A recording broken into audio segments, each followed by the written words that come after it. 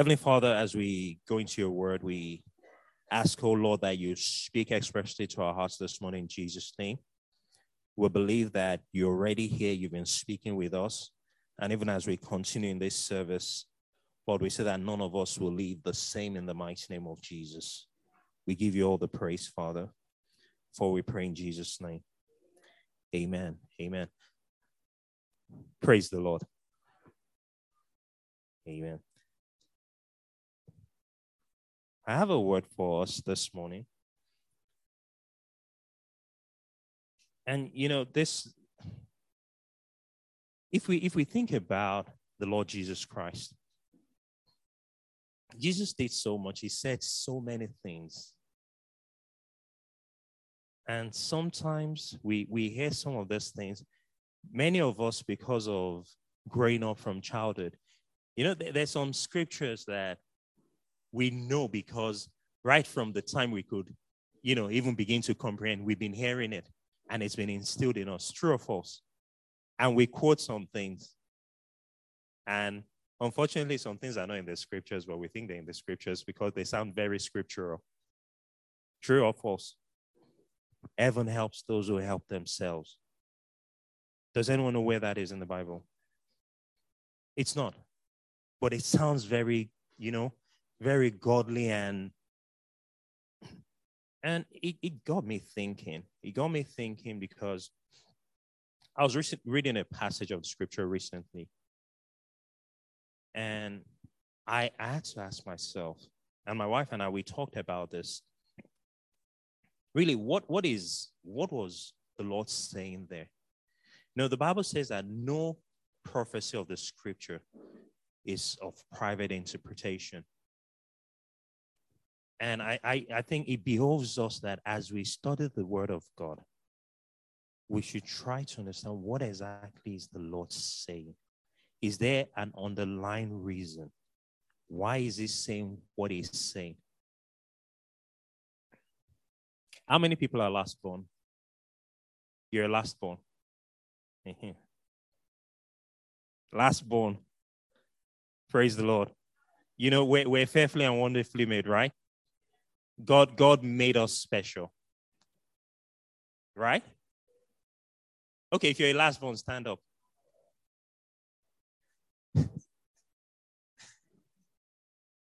right, see, God, look at all these beautiful folks.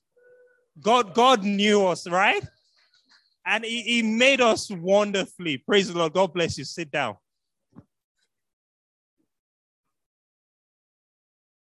How many people have heard this saying that David was abandoned in the field?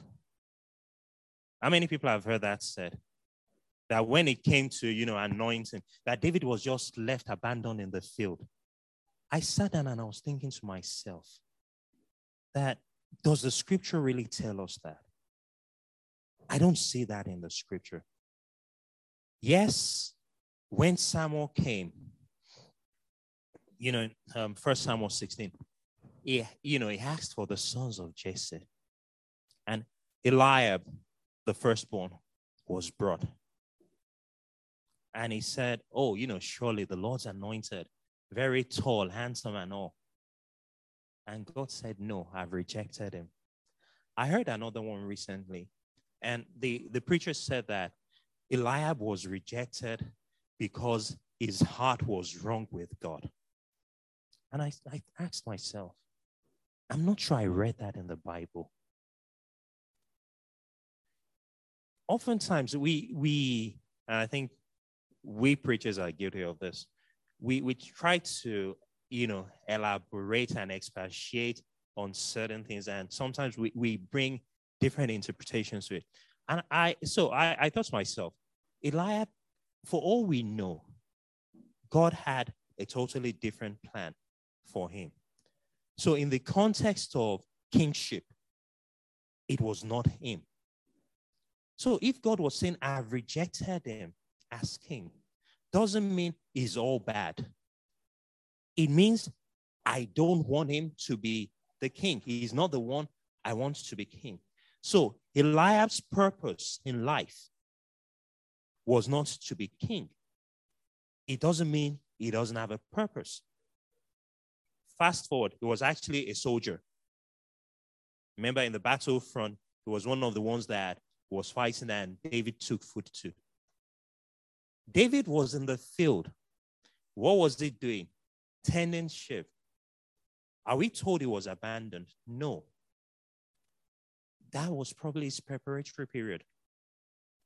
I was reflecting on that, and I thought to myself that as a last born, I'm actually the last of 7. Man, was I loved? Very much so. Did I work? My goodness. My goodness. It was, I've shared this before. Many might not remember. I had the audacity to tell my siblings that they can't even say please. And my eldest sister is 15 years older than me, so you can imagine. And, I once said to her, I was like, no, you can't even say please.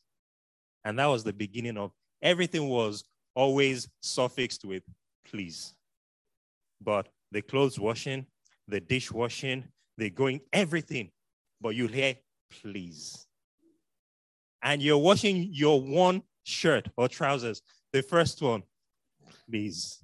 Second one, please. Go to the market. I had the fortune of living very close to a major market. You go to the market, 10 minutes walk. I forgot the onion. You go back for one thing. Does that mean I was not loved? No.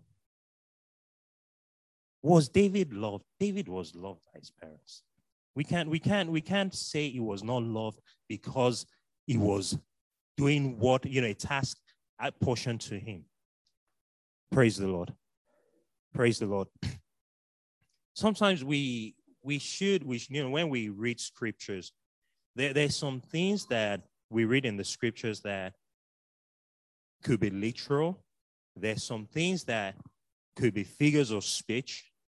But even if they're figures of speech, we have to ask ourselves, why were they being said? And what was the message? What was the reason for what was being said? One such is the eye of the needle. Praise the Lord. The eye of the needle. How many people are familiar with that phrase?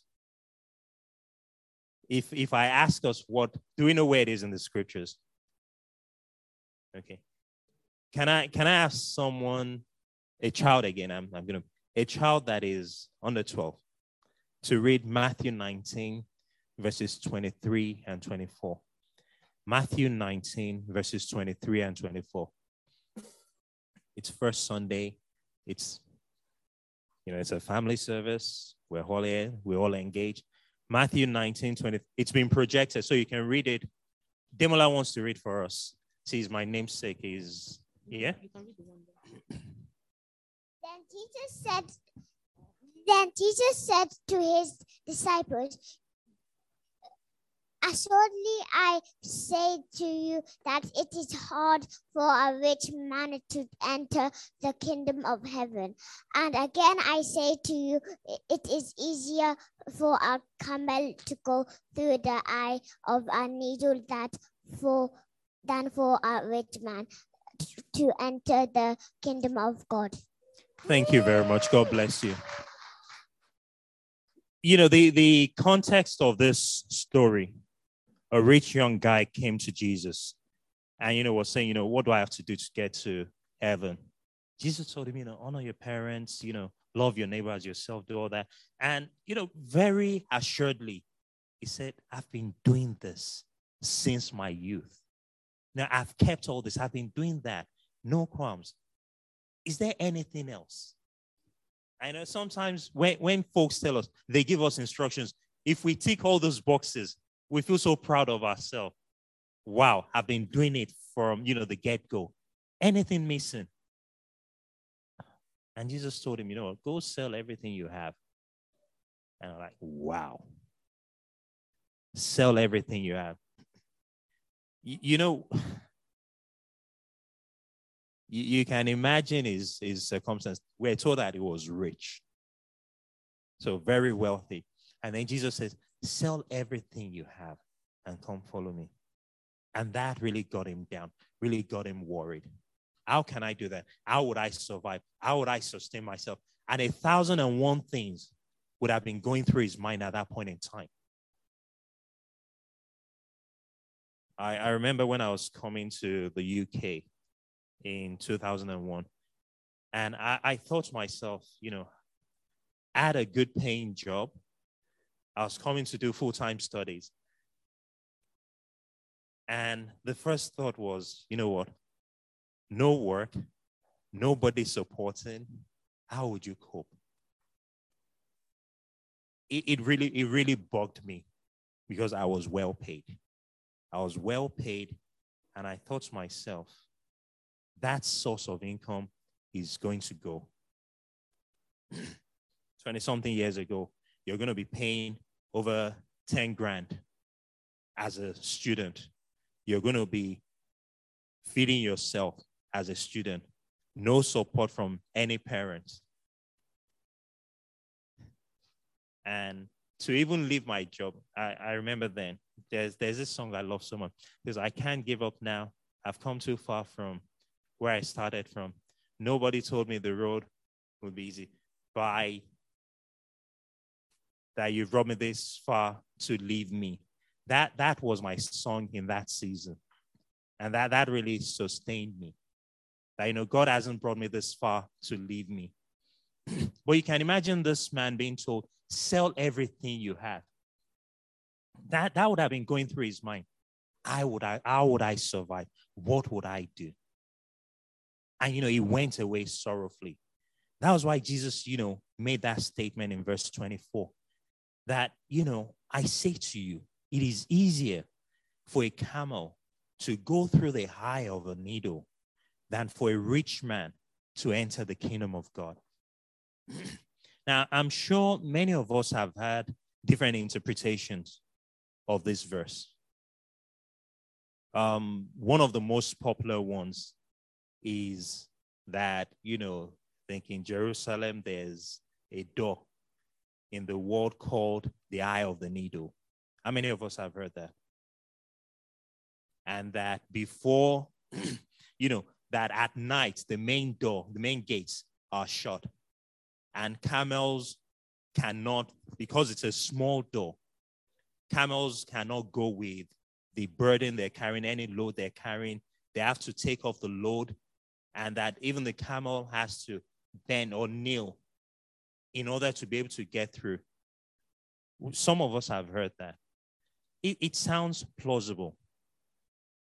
Absolutely, it sounds plausible. Although someone said that, a commentary said that, that even the physiology of the camel wouldn't allow the camel to walk on the bended knees. But because when we think about bended knees and we're thinking prayer, that, it's going down before the Lord in prayer, very plausible. However, that is one interpretation. Some scholars say that, in the time of Jesus, there was no such thing as the gate, the door, the small door. But that is that. That, so the essence of Jesus saying that is the difficulty, the challenge of, being able to, you have to offload everything, leave every burden. Another interpretation says, actually, Jesus wasn't talking about a camel, but that he was talking about a rope. And that the Greek word for camel is very similar to rope. So camel, Greek word, camelon. Greek word for rope, camelos. They're very similar. So that actually maybe Jesus was saying, a rope, like a ship's cable going through a needle, that it's so difficult. But we see the truth of the statement if we read verses, excuse me, if we just go down to verse 25 and 26, it says, when his disciples heard it, they were greatly astonished, saying, who then can be saved? Verse 26, but Jesus looked But Jesus looked at them and said to them, with men, this is impossible, but with God, all things are possible. With men, this is impossible, but with God, all things are. With men, this is, but with God. So if it is possible for a camel to bend down and get through a small gate, does that qualify here?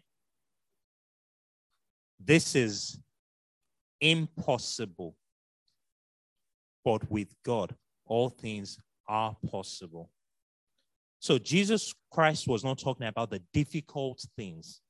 He was not talking about the, hard to accomplish things. He was talking about impossibility. What does impossible mean? Somebody will say it means not possible, right? If it's not possible, you cannot do it. It cannot be done. Apart from science fiction. And the reason I say apart from science fiction, is it possible to walk through this wall? I didn't say break through the wall. Walk through the wall. Some people are nodding. If somebody is walking through walls from where I come from, man, prayer, the prayer shift has started because that person is no longer human. Praise God. It says with men, this is impossible. Jesus Christ was speaking about impossibilities, not difficulties, not things that may put a strain on you, not things that may be slightly challenging, not things that may put you out of your way a bit, but that you will ultimately accomplish. Jesus Christ was talking about the things that, in your wildest dreams cannot be achieved as a human being. By yourself, you cannot do it. But he said that with God, it is possible. So God can make a camel pass through a needle. That is God, not man. With God, all things. It didn't say some things. All things are possible. So what is that thing that you think it's, unachievable? What is that thing that you think is unattainable? This thing speaks to mindsets. It speaks to mindset. Because if we start thinking about the difficulties, it's difficult, but it's achievable. Are we trusting ourselves or relying on ourselves to do it? If we think about the impossible, but God is saying that with me, all things are possible, then what is that thing that is coming your way? What is that thing that, you've been written off on? What is that thing that you think cannot be done? Because God is saying that with him, it is possible. Praise the Lord. And that is, as we go through this month, let us begin to, operate at that level that he is the God of possibilities. He is the God that makes the impossible possible. Those things that, for whatever reason, naturally, men might say, you're totally not qualified for something. You cannot achieve something. But what is God saying? And what has God said about you? I'm fond of saying, making this statement that some people, do they have two heads? If it's been done before, why not you? And even if it hasn't been done before, why not you? Because you've got God with you. And if God is saying this is for you, why not you? So it's a challenge for us this morning. Shall we rise to our feet? And you're going to pray. We've prayed about empowerment. We've prayed about the fact that, God has given us authority. And I just want you to pray for yourself this morning or this afternoon as it is. That even as I continue in this month of February, I will reorientate my mindset. That I would not focus on my limitations, but I will focus on the God of impossibilities, the God that makes the impossible possible. And that everything that might seem to be impossible, that as I trust God, going forward, that He will make a way for me. It will cause the impossible to be possible, because the Lord Jesus Christ, Jesus Christ said it. Take Him at His word. He said, these things might seem impossible with men, but with God, all things are possible. Lord, make a way. Cause the impossible to become possible for me.